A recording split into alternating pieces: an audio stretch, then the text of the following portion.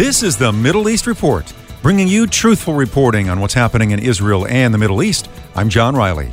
Rose and Odette, Unknown Children of the Holocaust, is a young adult historical fiction book written by Joy Lucius, a staff writer for the American Family Association. This inspiring story features two sets of sisters and reflects the love that we should all have for the Jewish people. It's kind of a collection of fiction and reality, and it's about two sets of sisters. One set's real, one is fictional, one is from the past, and one is from the present, and one set of sisters is Jewish, and one set is Christian.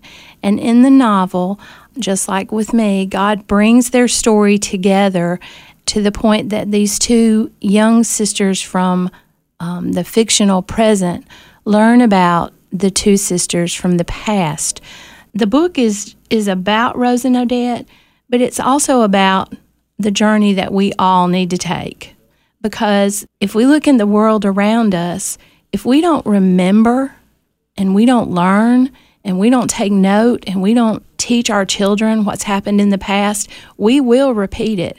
And this time, it might not be just the Jews. I believe the next persecution is going to be Jews and Christians together. Joy Lucius, the author of Rose and Odette, Unknown Children of the Holocaust, says there is an alarming rise of Jew hatred around the world.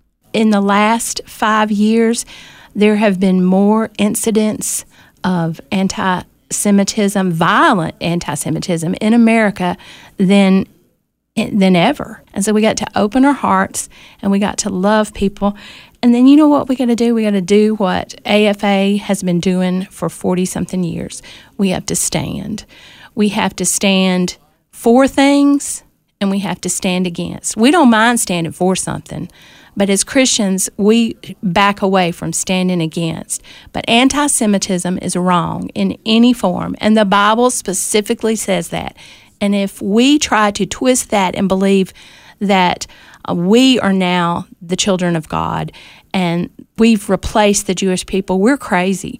Because if you look at the process of engrafting, we got to be engrafted to the vine. And of course, the vine is Jesus Christ. But when we engraft to that main vine, it's not going to die. The Jewish people are not going to go away. They're not going to we're not going to replace them. We've been engrafted to stand beside them and for us to all stand together one day at the throne of God. But that's not going to happen until we as Christians take our place and do what He's called us to do. So that just like God told us in Genesis 12, we can be blessed and all the generations that come after us can be blessed. Rose and Odette, Unknown Children of the Holocaust, is an inspiring story containing many lessons. The main lessons that I hope people learn are the lessons that Tori, who is the little girl, the protagonist in our novel, I hope they're the same lessons that Tori learns.